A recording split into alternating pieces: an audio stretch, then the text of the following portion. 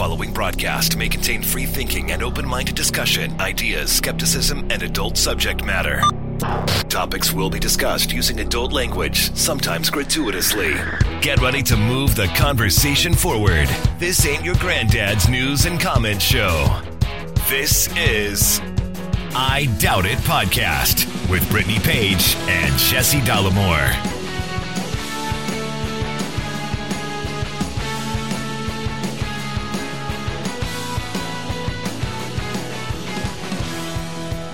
Let's hope second time is a charm. Episode 866, part 2, take 2 of I Doubt It Podcast. I'm your host, Jesse Dollamore, joined today by Brittany Page. I just want to say, not my fault. I now edit the show and post the show. It's neither of our fault. Yeah, but it was this, so we recorded this episode already. I guess we could blame Rode. The Rodecaster Pro. Sure, that is probably the likely culprit. We recorded the show already. It was a great show. We had... Seriously, let's address that real quickly. Yeah. We rarely come out of a show, I think, both saying that was good. Very, very good. I cried at the end. Seriously, I mean, that's not like a surprise. I cry frequently on the show. Yeah. But I mean, it was emotional. It was fantastic. We're not gonna try to recreate it because that then we'll be try thinking of what did I say last time. We're not gonna do that. Yeah. Because many of you know the show's not scripted. I mean, we've got like a rundown that we follow, but it's just a conversation between two people. So yeah. So anyway.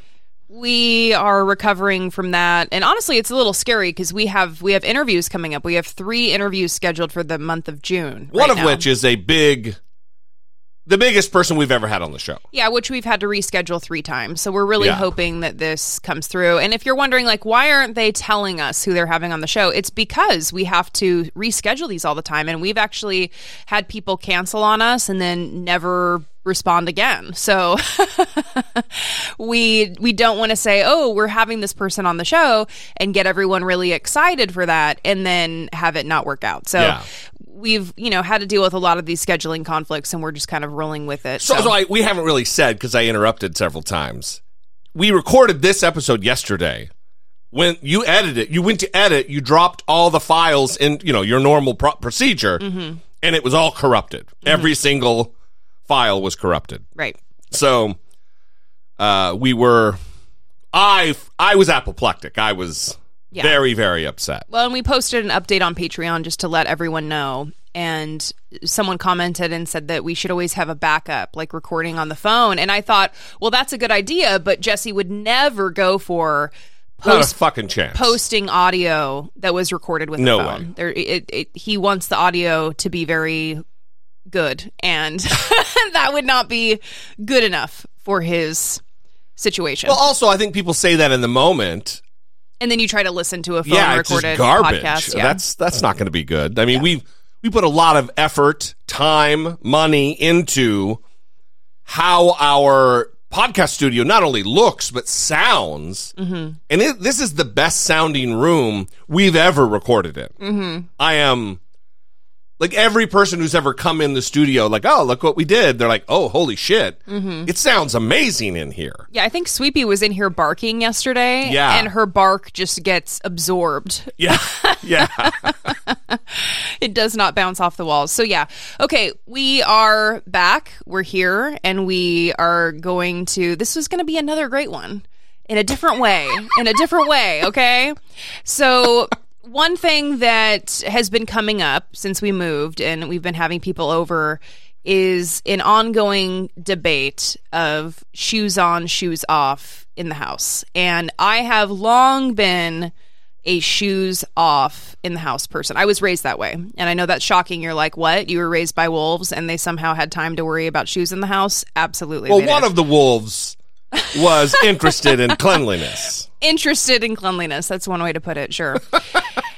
And so, and when I say shoes off, I mean shoes off at the door, left outside. Not outside. They're left at the door. Outside the door.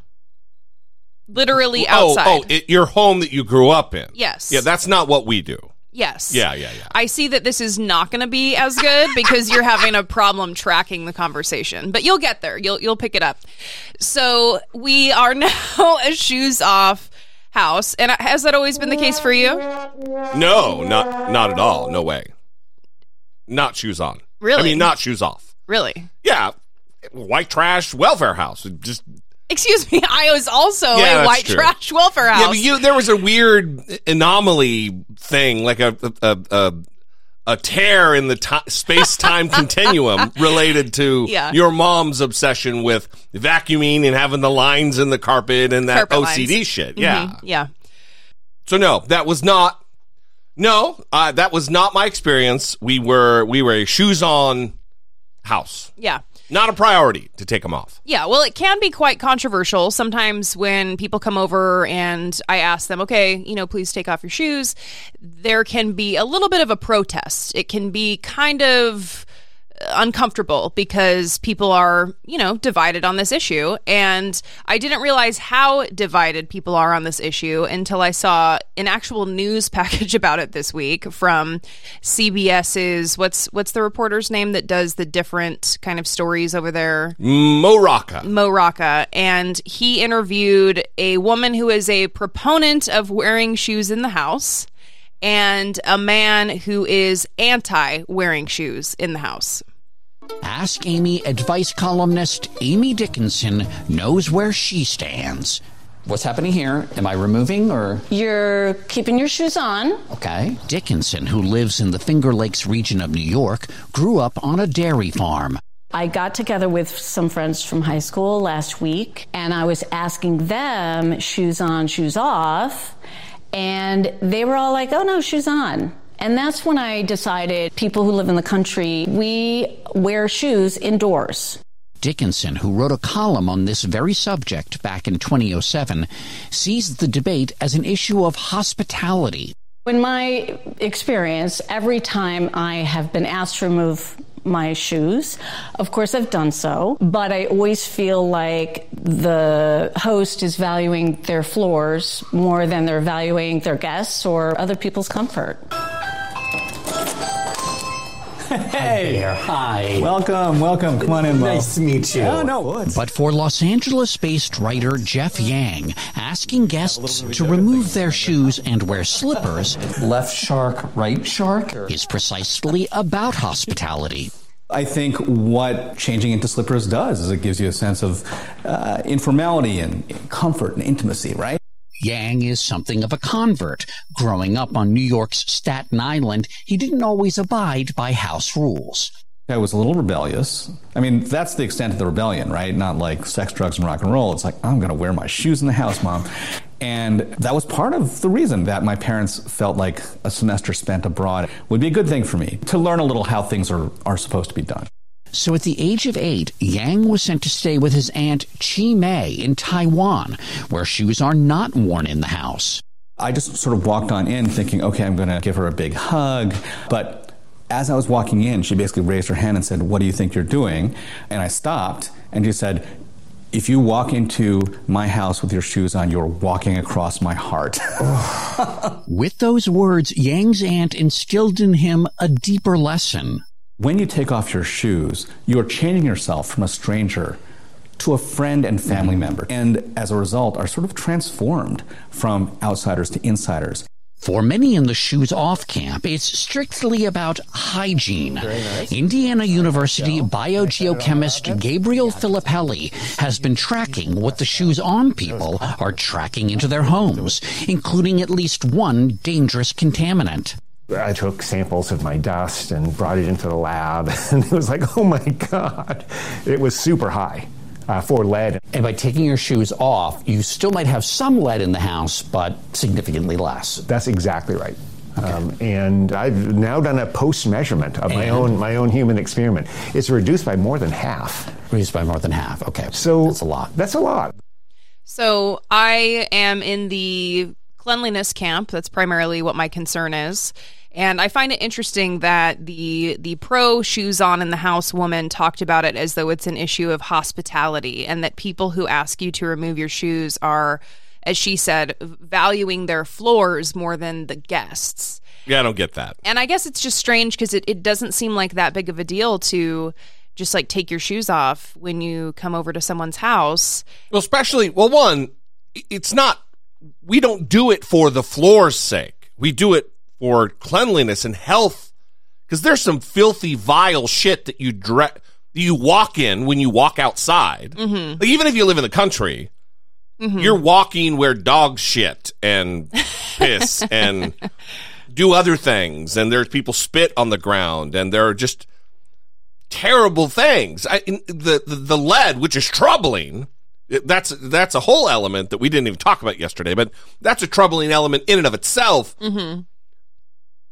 Explain the everything's connected theory of Brittany Page. I mean, because really this settled it for me. This was, I'm not as committed to the prospect. Like, I don't mind, like, if I'm need to go from one side of the house to the other real quick to grab my keys or my sunglasses or whatever, I, in my heart, would just walk across the floor with my shoes real quick. Mm-hmm. I don't do that because I want to respect what your thing is. Mm-hmm. But the everything's connected really settled it for me that it's the right way to go. Yeah. So just keeping in mind that it's somewhat neurotic, the everything's... I don't know why you always qualify. I don't think it is. The everything's connected theory. Let's take an example that people would likely relate to, because most people may not relate to, like, walking on a rat carcass and then coming home. So yeah, because they don't walk on the streets of a city. Yeah. So everyone has been in a public bathroom where they look down at the ground. Great and example. There's piss everywhere and long hairs and possibly other items on the ground that you are stepping in. Blech. And you may even look over and see that someone has set their purse in the piss, and you found that interesting, and then you decided to leave the bathroom and come home and walk into your home with your bathroom piss shoes, and now your floors have become bathroom piss floors. Right. No, it's not. It is true. And so then you... Because the piss on your shoes doesn't magically go away. Yeah, so then you decide, your bathroom piss shoes, you've kind of worn them enough, you're ready to relax for the night, so you take them off and you start walking around your house with your feet. And now your feet have become bathroom piss feet. And then you get in your bed with your bathroom piss feet, and your bed is now a bathroom piss bed. Oh, yeah. It makes absolute sense that it is connected. Yes. And so this... And listen, people might say, well, what about Sweepy? Sweepy walks on the concrete. We don't put shoes on Sweepy. She does, yeah. People would be maybe not surprised to know that Brittany... Mm-hmm. Sweepy's used to the routine now. She holds her leg up. There's a package of wipes at the door, and Sweepy gets her feet wiped every single time she comes back in the house. Yeah, so that is... Which, by the way, there is shit on her feet every single time. Yeah, it's not for antibacterial purposes, so I understand that I'm not preventing a spread of germs, but I am removing dirt every single time. The wipe is never clean, so... I know that in my mind, I have a tendency to get very anxious about germs. I think that I'm high functioning. I'm able to manage it pretty well. I'm not, Howard Hughes, but I can get anxious about this stuff. So I accept that a lot of it isn't rational and a lot of it doesn't make sense. And I can't protect myself from everything, and that's, like, not possible. Life is a fucking nightmare. I mean, that's really the best summary. And so I just try to focus on what I can control, and if I can... it's not a big deal to wipe Sweepy's feet, and she puts her leg out now when she comes in. Like, she expects it. She's like, and my feet will be cleaned now, So, anyway, I just think... when I go to someone's house and they wear shoes in their house, I'm not like, wait a minute, we need to reset. I'm going to clean your floors for you. Give me a few minutes. Right. And then you're going to become a shoes off house because this is unacceptable. No, I just wear my shoes in their house because that's what they do. And also, you don't want to cover your socks in bathroom piss from their floors. Right. And everything is connected. So, but I think the slippers thing is a cool idea, like having slippers at the door for people to use, so then they feel comfortable. Because people have made comments that they aren't as comfortable with nothing on their feet, like that they prefer house shoes. And sometimes they don't understand like house shoes because they try to wear their house shoes outside and then come back in the house with their house shoes. And I'm like, those aren't house shoes anymore. Those are outside shoes. Now they're bathroom piss shoes. Now they're dead rat carcass shoes. Anyway, you see how quickly this can spiral. Let me out of say that. control. Well, one, I want to invite, I'm sure every time we happen to even brush across this topic, we get a bunch of feedback. I'd love to hear them. 657-464-7609. I doubt it at dollamore.com. The one thing I noticed here that is interesting to me is the shoes on lady. She's an advice columnist. Oh, good. Who's going to read this lady's column when all she's doing is giving her own particular brand and flavor of life? Look, you should do it my way. Yeah. That's what a ding dong. I think that's kind of what advice columns are, though, right? I don't know. Don't you kind of just dissect from? We're getting into a whole different topic. Yeah. Anyway, I'm not as firmly or anxiety driven in the camp of shoes off, but it makes a ton of sense to me, and I will continue my life. Yeah. That way. Thank you, Brittany Page. Yeah, it's also easy to do, and then you don't track MRSA and C. diff into your house. MRSA. I don't even know what C. diff is. Well, you don't want to read about it. Yeah. So Or lead, which it causes great declines in cognitive function over time. absolutely. Yeah. Yeah. So we want to thank our Patreon supporters, and I'm realizing in this moment that, again, I have a workflow when we do the show where when I'm doing things like reading the new names, I move all of the new names to an inbox after I have read them. And I'm realizing now that that's what I did.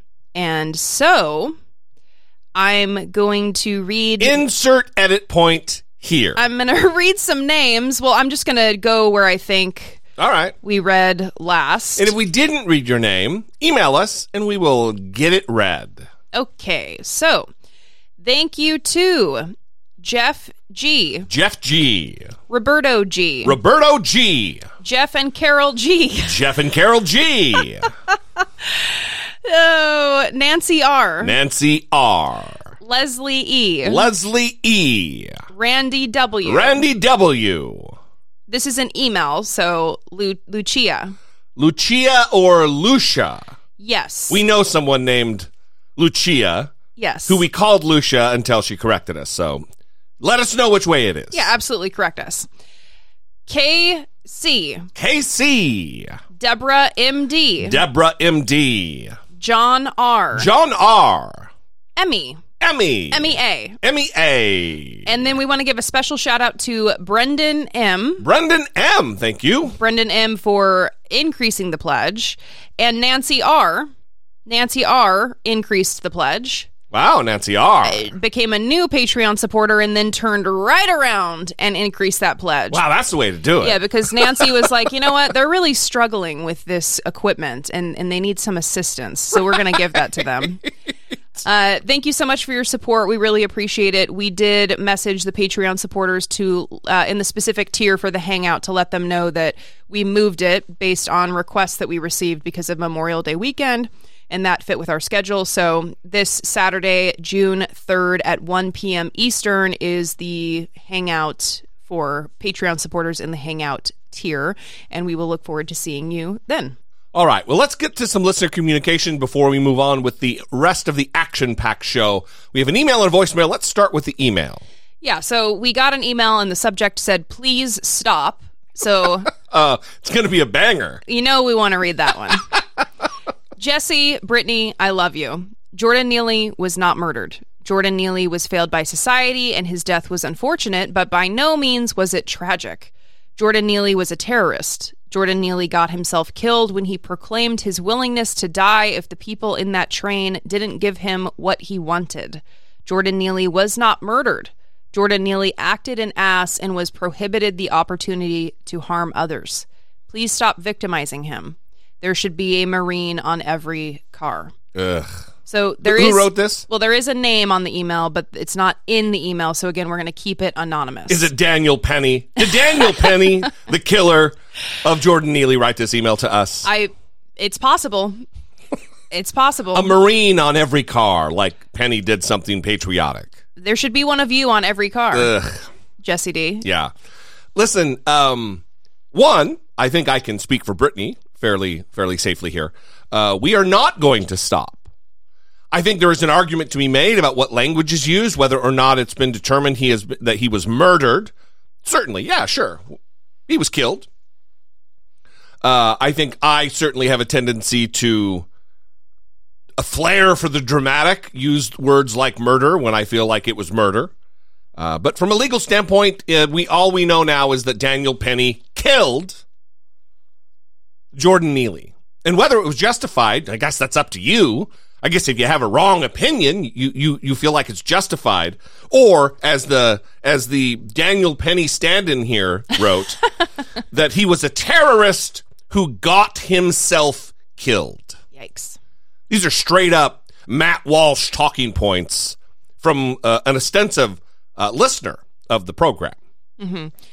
Yeah, I'm open to having my mind changed on this issue, but I'll tell you this email didn't do it because there's no, new examination of evidence or anything like that. It's just a series of statements that are based on this person's feelings. And again, the reporting on whether or not Jordan Neely directly threatened passengers is not, I haven't seen any legitimate reporting on that. I think that is something that kind of got picked up in the conservative commentary, and it's now something that's being repeated. Right. You can interpret him saying that he is, sick of everything and he's ready to go to jail for life. You can interpret that as a violent phrase that means he's threatening to do something to other people on the car.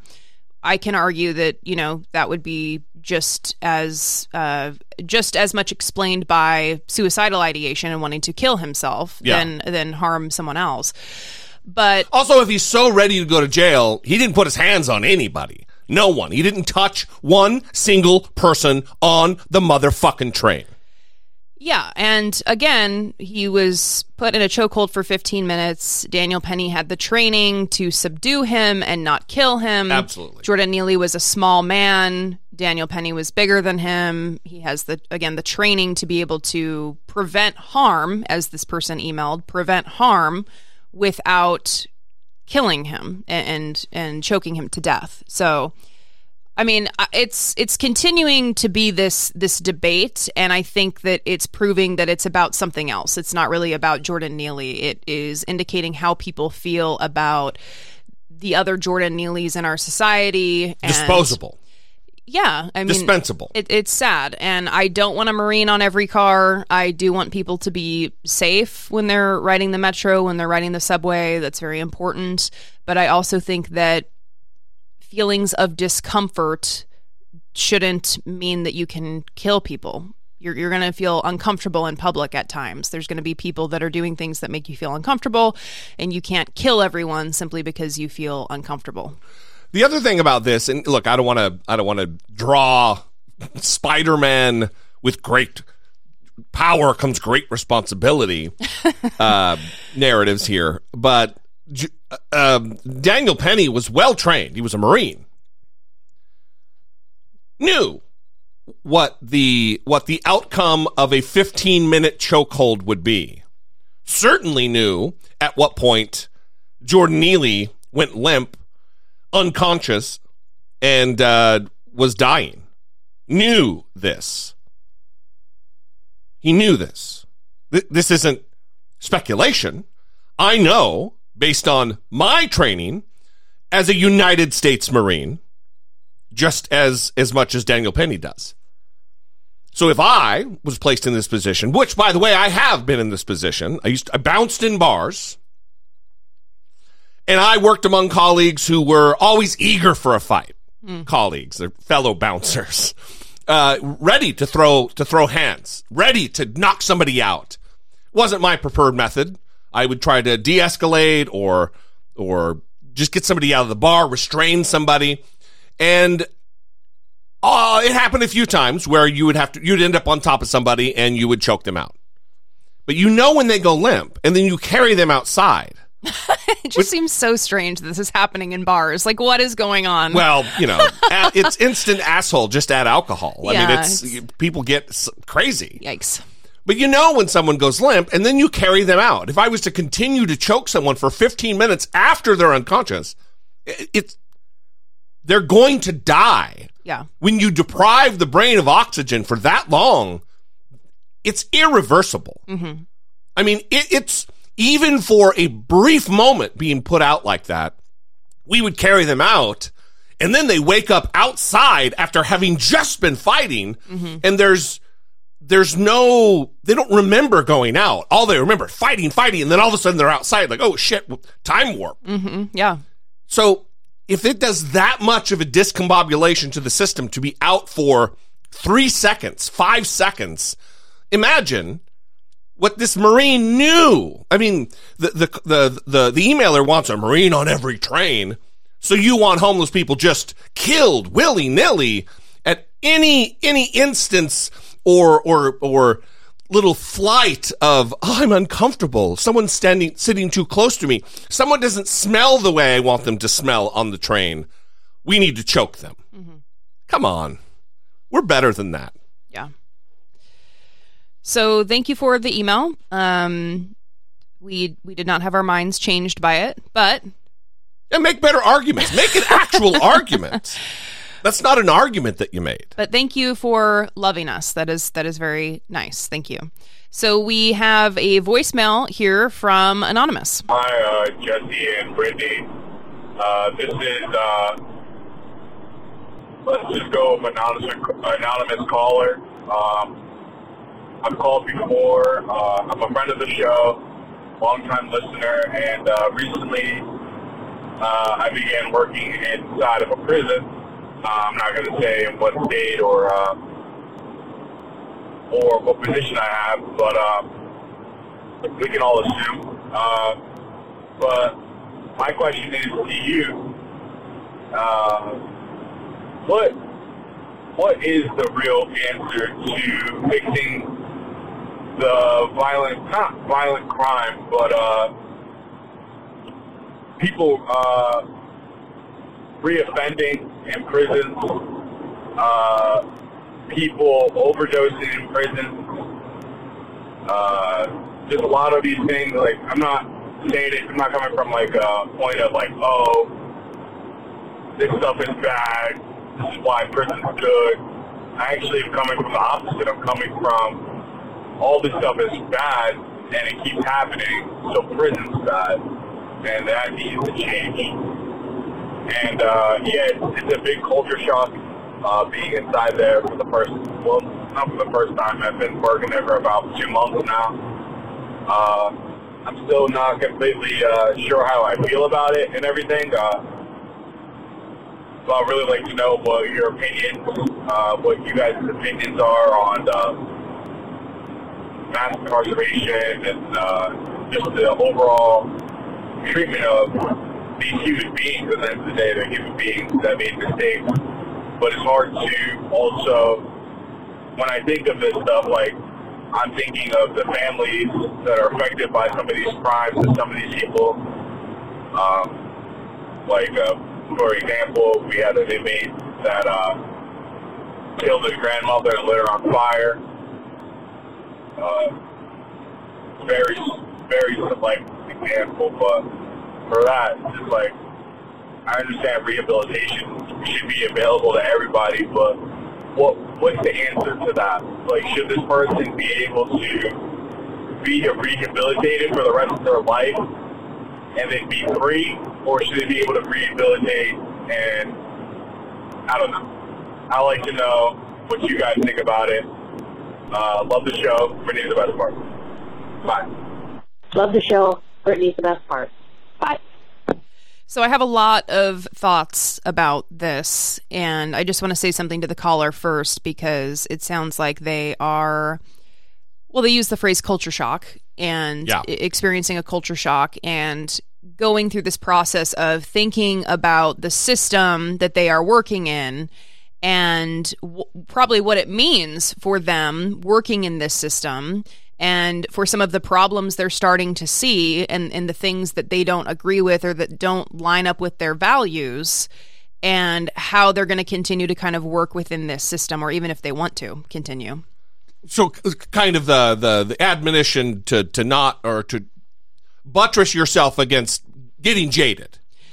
Yeah, and I think that can happen very quickly in an environment when you're in prison. I mean, you've even seen it with colleagues who work in different mental health scenarios that some people get jaded. Oh, absolutely. Yeah. And I think it's easy to do in a situation when you're working in a prison, or, I worked in a court-mandated program, and I worked with clients who had been in jails. They hadn't been in prison, but they were in jails. And it was a program where they needed to maintain sobriety. And when you went into jail, there was ease of access of drugs. And I think a lot of people don't know that. And so when the caller was talking about people overdosing in prisons, people reoffending in prisons, you go into prisons and you go into jails, and you can continue being exactly who you were on the outside, on the inside. Yeah. You just slip right in. And it can be a difficult place to find rehabilitation. Well, I don't think our system in the United States, I don't believe, on the whole, largely, is geared or designed for rehabilitation. I think it's just for detention. Mm-hmm. It's just a timeout where terrible shit happens. Mm-hmm. And I guess the two questions that he's asking here are about reoffending in prison and overdosing or using drugs in prison. I would say, especially related to the drug use, how are those getting in? It's not like they're escaping jail to go score on the street and then escaping back into the jail. They're not breaking it out and then breaking back in. Someone's helping. Someone, maybe a colleague of yours in your particular facility, is aiding in the trafficking of drugs to inmates who then die of overdoses. That seems to be a problem of the system. Mm-hmm. Yeah, so I think the bigger questions here from the caller about mass incarceration, that rehabilitation should be available to everybody, but also the caller said they think of the families that have been impacted by the crimes that people have committed. That it's an absolutely valid conversation and thought. Yeah, and I think a lot of this is just surrounding our culture and how we view people that are in poverty, that get caught up in the criminal justice system, that do get sent to jail, that do get sent to prison, that struggle with substance use. The culture surrounding these things needs to change. It's also our lack of policies in early childhood education and giving people access to benefits like food stamps and rent control and affordable housing. I mean, all of these things really create a system where people are pushed into poverty and then pushed into the criminal justice system. But speaking now, like for this person who's working in a prison system and trying to grapple with these big questions of, is rehabilitation available to everybody? Should rehabilitation be available to everybody? I think what working in these systems requires is that you believe rehabilitation should be available to everybody. And I recently started volunteering at a mental hospital here where most of the patients have been convicted of crimes and sent to the hospital. And when I started working there, I was very pleased when the volunteer coordinator told me that their perspective is that everyone is treated as though they will eventually be rehabilitated and released from the hospital, even if that is not the case for some of them, even if they will be there forever. And I think that that's a really positive way to treat people. And if they have any chance at all of being rehabilitated, then they need to come into contact with people who believe in their rehabilitation. And it reminded me of that book that I recently read that I talked about, Rough Sleepers, about Dr. Jim O'Connell, who works with the unhoused in Boston. And in that book, they talk about this concept of pre-admiration, and that he exhibited this ability for pre-admiration, which means that he is eventually going to like everyone that he meets. Like, he may not have a reason to like them now, but he will find a reason to like them. And eternally optimistic. Yeah, I thought that was great. And really, his job requires it. And he's working with people who society has cast aside, that may be very difficult to work with, that have committed crimes, that have done bad things. But he talks about in the book that it's not up to him to figure out what they did or even know what they did. It's not important. It's up to him to meet them where they're at and try to help them get to a better place. And it actually reminded me of my dad, who recently died after being released from prison after 16 years. And he was not someone that I was interested in having a relationship with. I think that rehabilitation was not possible for him. I think he should have been kept in prison.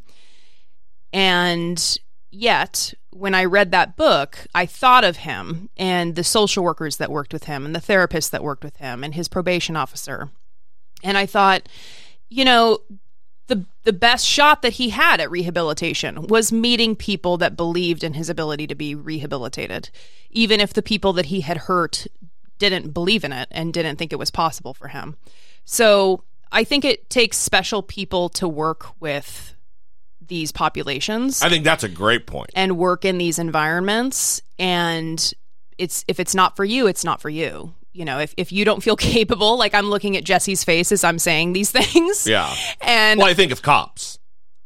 Like if you can't handle being smarted off to without flying off the handle and beating someone, you're not the right fit to be a cop. Absolutely. Yeah. And I mean, I know. And same goes for prison guard Yes. or anybody else in a position of authority over other human beings. Absolutely. And again, I think my experiences working in mental hospitals is different from working in prisons. There are some similarities, but in mental hospitals, you will see nursing staff, the staff that is there to keep order.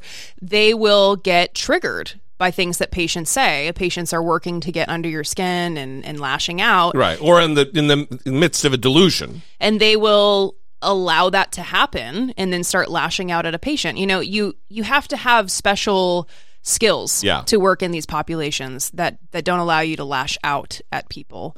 But when it comes to mass incarceration and all of these things, I mean, there's just so many factors that are at play. There's so many things that go into it. Our prison systems are broken. I think conservatives want to send as many people to be incarcerated as possible. They think that that's a solution to drugs. They think that's a solution to crime. They think it's a solution to everything.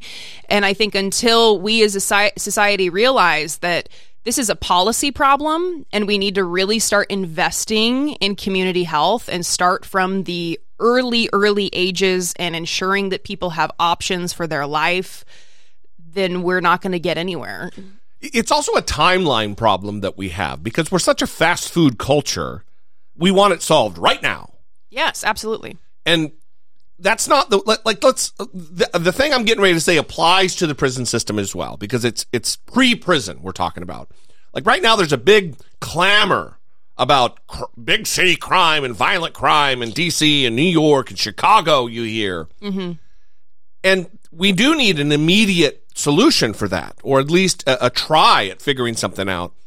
But at the same time that we do that, we need to do the thing you said, is look early, but not back in time, but what are the things that are going to prevent the situation we're in now relative to whatever the level of crime is in your particular city? Right. And that's funding pre-K. Mm-hmm.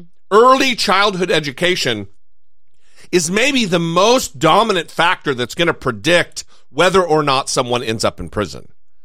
The statistics are overwhelming and they're shocking, and I don't have them at my fingertips, but maybe we should do a follow-up on this, that areas that have pre-K and fund those kind of programs, those children have a far better shot at life, not just in like advanced education, but not falling into the criminal justice system.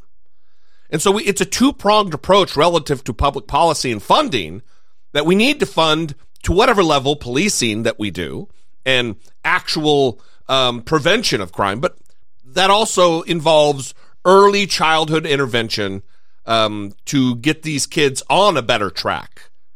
Yeah. And it doesn't have to be a binary choice like you're saying. Like it can be, we need a solution now to deal with crime. And we also need to start being more forward thinking and not just wait until things are bad, but start trying to do prevention. The other thing I want to say briefly, I don't want to belabor it, but I'm not a prison abolitionist guy. I think that's a bananas. That's just it's unrealistic to me, because we're always going to have the people who kill their grandma and set her on fire. It seems to me we're always going to have rapists, people who are predators, who are looking to victimize innocent people. And if we don't have prisons, what do you do with those people? You let them be in society? No. But I think that the way we incarcerate, the rate at which we incarcerate, America has more people in prison than any country, and I mean per capita, than any country on the planet. We're not doing it right. Mm-hmm. So, I mean, this is a larger policy discussion to a couple of specific questions, but I'm not a proponent of the current model under which we operate our prisons. I think even the way we structurally, architecturally design our prisons says a lot about what our goals are. Mm-hmm. In Scandinavia, they have a whole different model, and it's way different outcomes. Yeah. So I do want to say I hope I wasn't sounding too pie in the sky when I was talking, because I also believe that rehabilitation is not possible for some people. You know, like I said, my dad, I don't believe it was possible for him. I think he was, when he was alive, was always going to be a bad, evil person. So I don't think it's possible for people, but I also don't think that they should be like mistreated. Yeah, I'm opposed to the death penalty. Point blank. Yeah, I think we have to have a value for human life. And I think if you're in a prison system because you want to like beat people down that have done bad things, that's pretty sick. Yeah. And yeah. So anonymous caller, again, steel yourself against the ravages, emotional ravages that this job will surely bring. We've got other listeners. We have a Patreon supporter and the frequent joiner of the Patreon calls, mm-hmm. who lives in Florida, who works in the prison system. Mm-hmm. And we hear stories, and sometimes it can be terrible. Mm-hmm. So take care of yourself, for sure. Yeah. We'd love to hear from you, 657-464-7609. Of course, you can email a voice memo from your smartphone to idoubt@dollemore.com.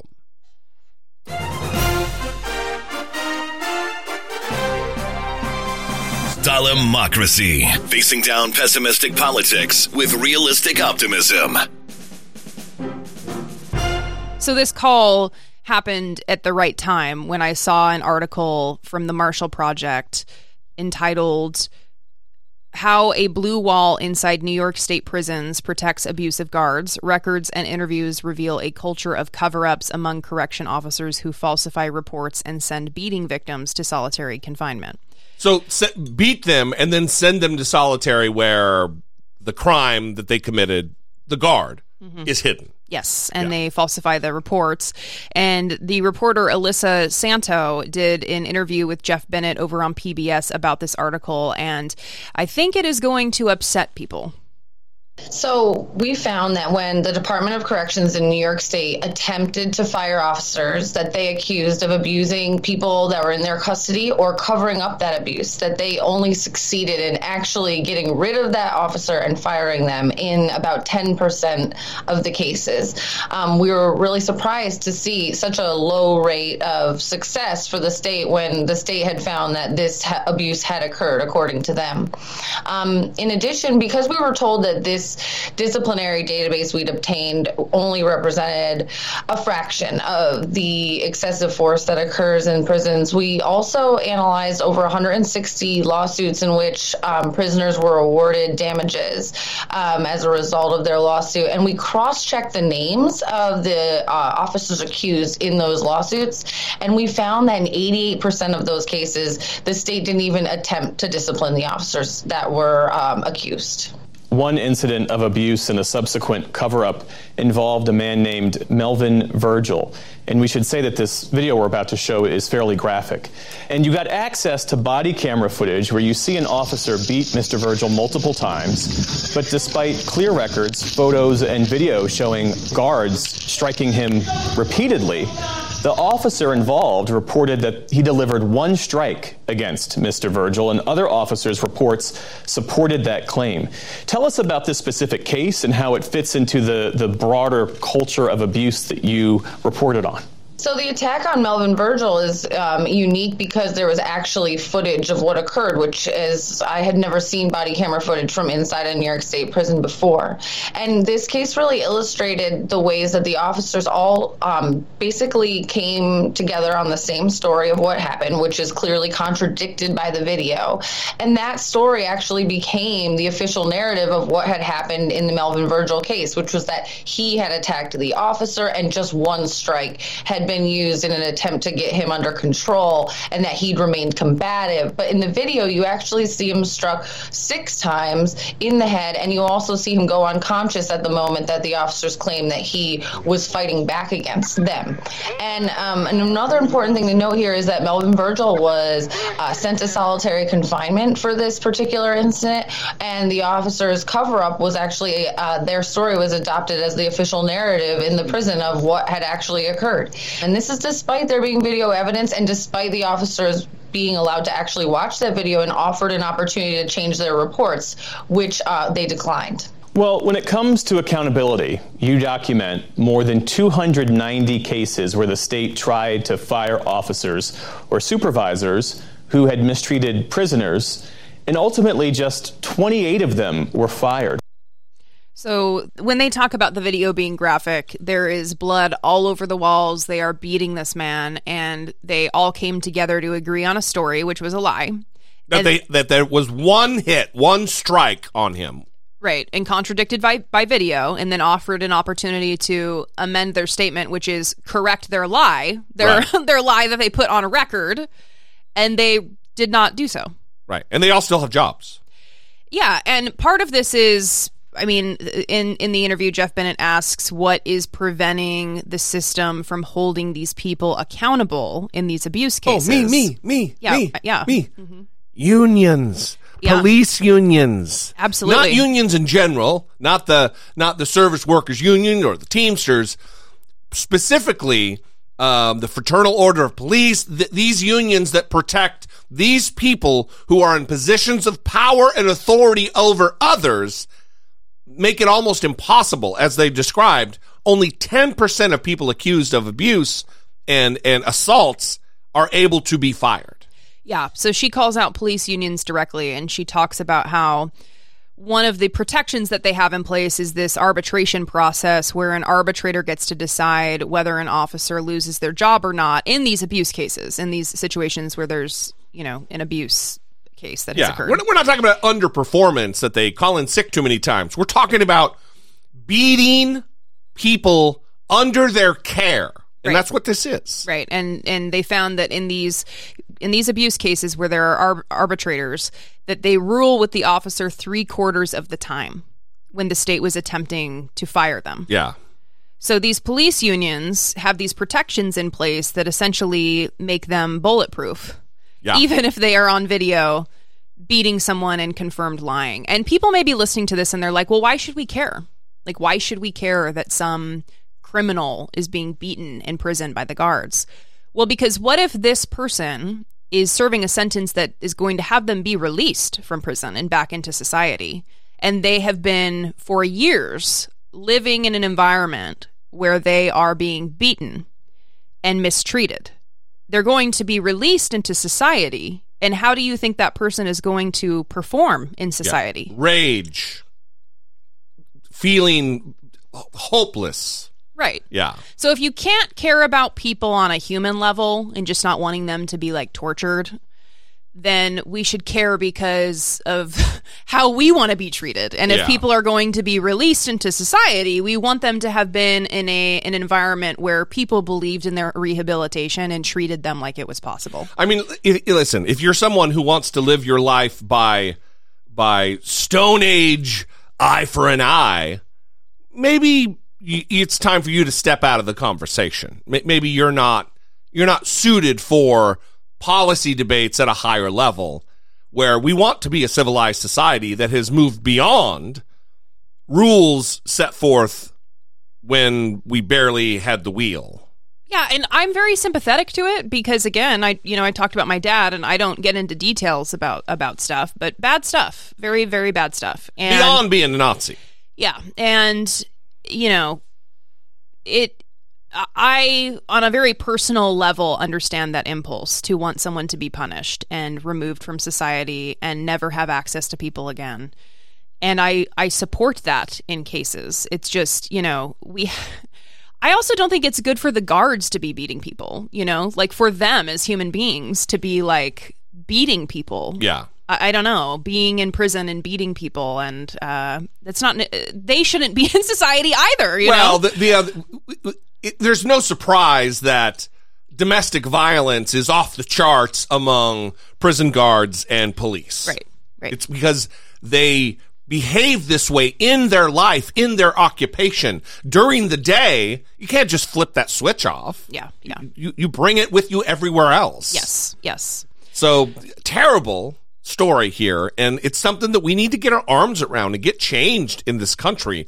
Change the culture of policing. Change the culture of guarding prisoners. Yeah. So we're going to keep this theme of cop criticism going with an 11-year-old boy that was shot in the chest after calling 911 when an ex-boyfriend showed up to the house. 11-year-old Adarian Murray still has bandages where he was shot in the chest Saturday by an Indianola, Mississippi police officer. He didn't know at the moment that he was shot. His mother, Nikayla Murray, remembers the chaos and confusion while holding her bleeding son. He started singing gospel. He started praying. We started praying. We're very religious. Did you think your son was going to die? At that moment, I didn't know. Murray says she asked her son to call 911 after an irate ex-boyfriend showed up to her house around 4 a.m. Saturday morning. When Indianola police arrived, family attorney Carlos Moore says officers banged on the door and told everyone to exit the house. As Adarian was following that order, he went out of his room and went towards the living room. As soon as he got in the living room, he got shot by that same officer that told him to come out. He didn't have anything in his hands or armed or... Nothing. He had nothing. Moore and local media identified the man who shot Murray as Officer Greg Capers. He's currently on paid administrative leave pending an investigation. CBS News reached out to the Indianola Police Department, but they declined to comment. Calls to Capers were unsuccessful. The Murray family staged a protest and sit-in at Indianola City Hall, demanding police release body cam footage of the incident. That's my child, y'all. The family deserves answers, and they deserve it sooner than later. You had an 11-year-old boy come within an inch of losing his life. For CBS Mornings, I'm Omar Villafranca in Indianola, Mississippi. So this was a 4'10" child, 11-year-old. Yeah, I hadn't seen this clip, but I this morning watched a package on CNN. There's no way to I don't know what this cop's excuses are. We don't know because even CNN has been reaching out and he won't respond. Mm-hmm. But there's no way to have mistaken this child as a man. Mm-hmm. He's a little boy. Yes. And the family has filed a $5 million lawsuit against the city of Indianola, the police chief, and then the officer who shot Adarian. Greg Capers is his name, the name of the officer. And you know what's interesting about this is that you often hear, again, we're going to invoke his name, ghouls like Matt Walsh say, well, it's only ever when a white cop shoots someone that we hear about it. You never hear about it. The left just keeps their mouth closed, and Democrats and the press and the media, they never talk about it when it's a black cop. Yeah. Well, here we are. Capers is a black cop. Yes. Yeah. And not only are we talking about it, we just played a media outlet talking about it, and I just watched it this morning at 6 a.m. Right. CNN did a whole package on it. Right. And the family is obviously not happy about it. So it is strange when the conservatives try to act like it's a non-issue unless the cop was white. Yeah. And obviously it is very much an issue because this is about police abuse, and you can't be a cop if you're asking people to come out of a house and then the boy who called for help comes out of the house following your command and you shoot him in the chest. I mean, thankfully he's alive. Yeah. But again, this is going to be trauma for life. He had a near-death experience. He's having nightmares now. Yeah, he was wondering what he did wrong. He was asking for forgiveness. I mean, this is horrible. Imagine this, because this guy still has a job. He may not be fired for this. In fact, in Mississippi, very likely he won't be fired. If he was an airline pilot who crashed a plane of his own mistakes, he would no longer be an airplane pilot anymore. But because you're a cop and you've got your protections from your union, you're allowed to, encouraged to, the system cannot get rid of you. You get to go about your job with authority of detainment and arrest and the usurpation of constitutional rights. You get to go on with that job in perpetuity. It does speak to the institution of policing and the protections that they have, even within our society, because it is like there's a large segment of our population that believes they should be given a pass for making quote-unquote mistakes when the mistakes are like shooting people and killing people. Yeah.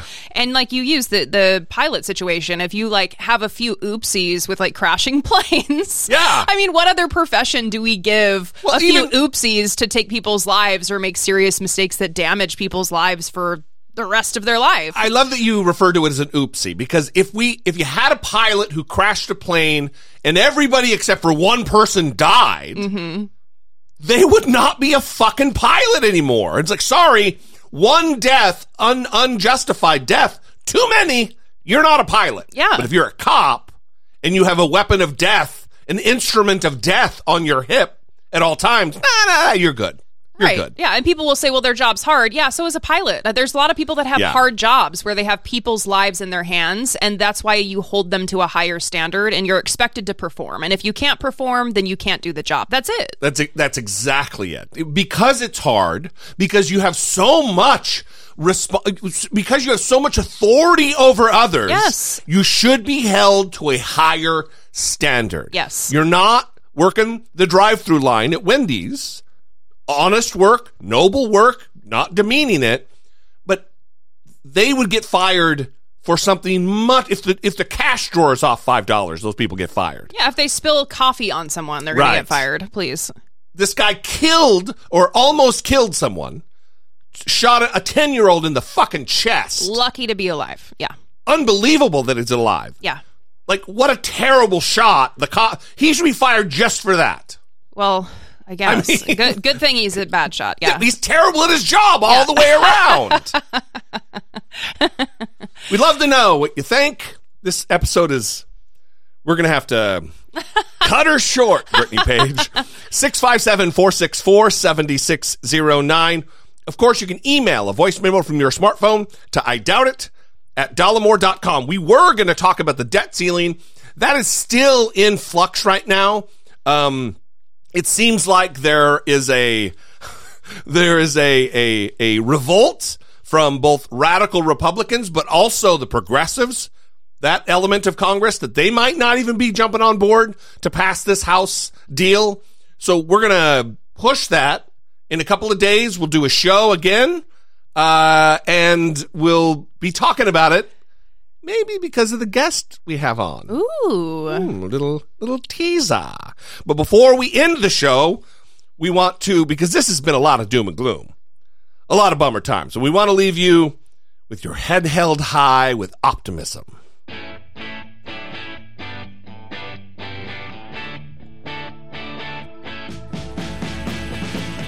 Taking care of biz. Gordon Hartman. Gordon Hartman. And we want to give a special shout out to listener Emma. Emma sent us this story in an email because Emma remembered that we asked the audience if they ever come across good news that they should send it our way because there's a shortage of good news stories out there. Well, we could crowdsource for good news stories.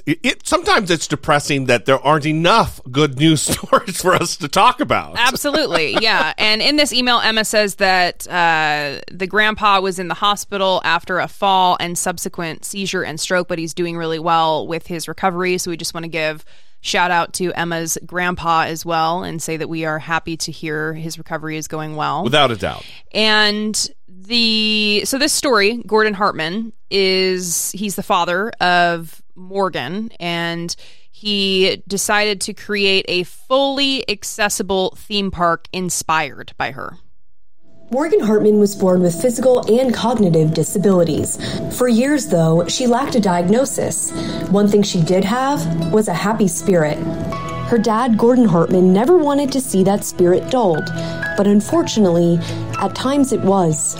In 2006, we were on a family vacation where I watched Morgan not be able to participate in a pool activity with 3 other children, and it was simply because she was not able to be verbal. It almost puts a lump in your throat because it gives you a very sad feeling that all Morgan wanted to do was to participate. She just wanted to play. After seeing his daughter excluded, Hartman started on a quest to create a space where no one felt left out. His idea?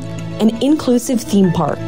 He had experience as a builder and enlisted help from other experts to turn his dream into Morgan's Wonderland. Hartman says the San Antonio theme park isn't just for people with disabilities, it's for everyone. But he made sure every single experience and ride is what he calls ultra accessible. The park is believed to be the only one like it in the world, and it has expanded to include a sports center and a camp with an outdoor adventure park. And that's the beauty of this place, is that it's an opportunity for everyone to truly enjoy playing together, but also, no matter what their condition may be, that's not a question anymore. Between all of Morgan's ventures, there's a Ferris wheel, zip lining, and even a water park.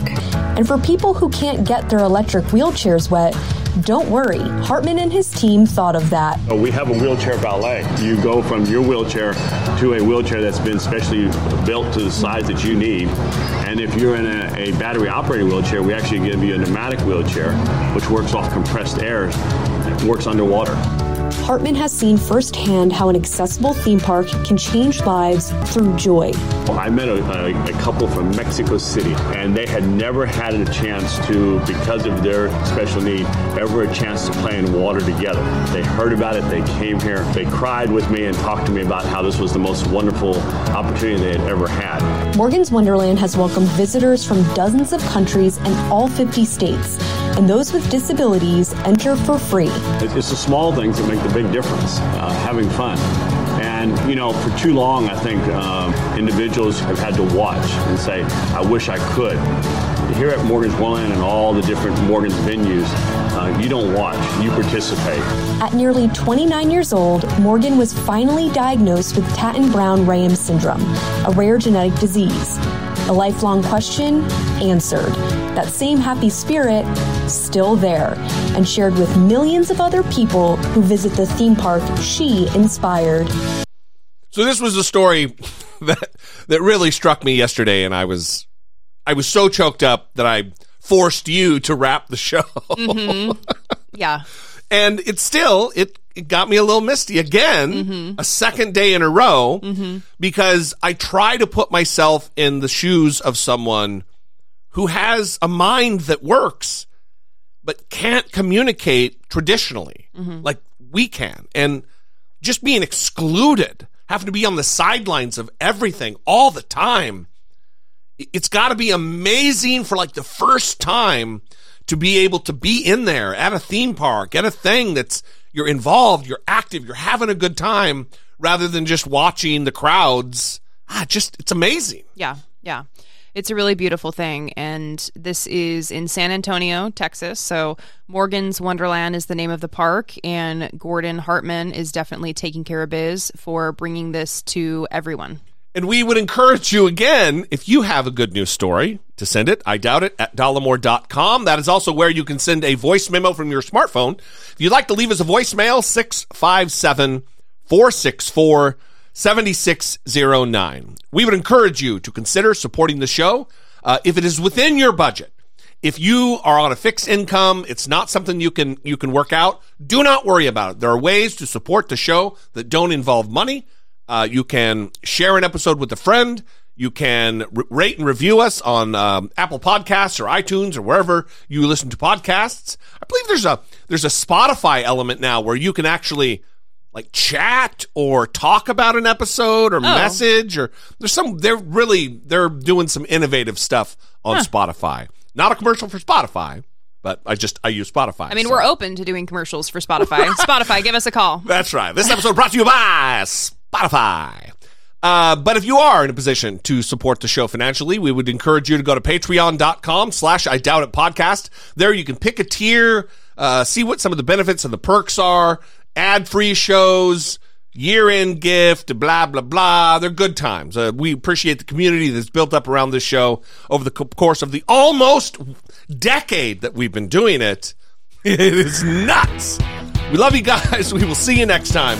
Until we do, for Brittany Page, I'm Jesse Dollamore, and this has been I Doubt It.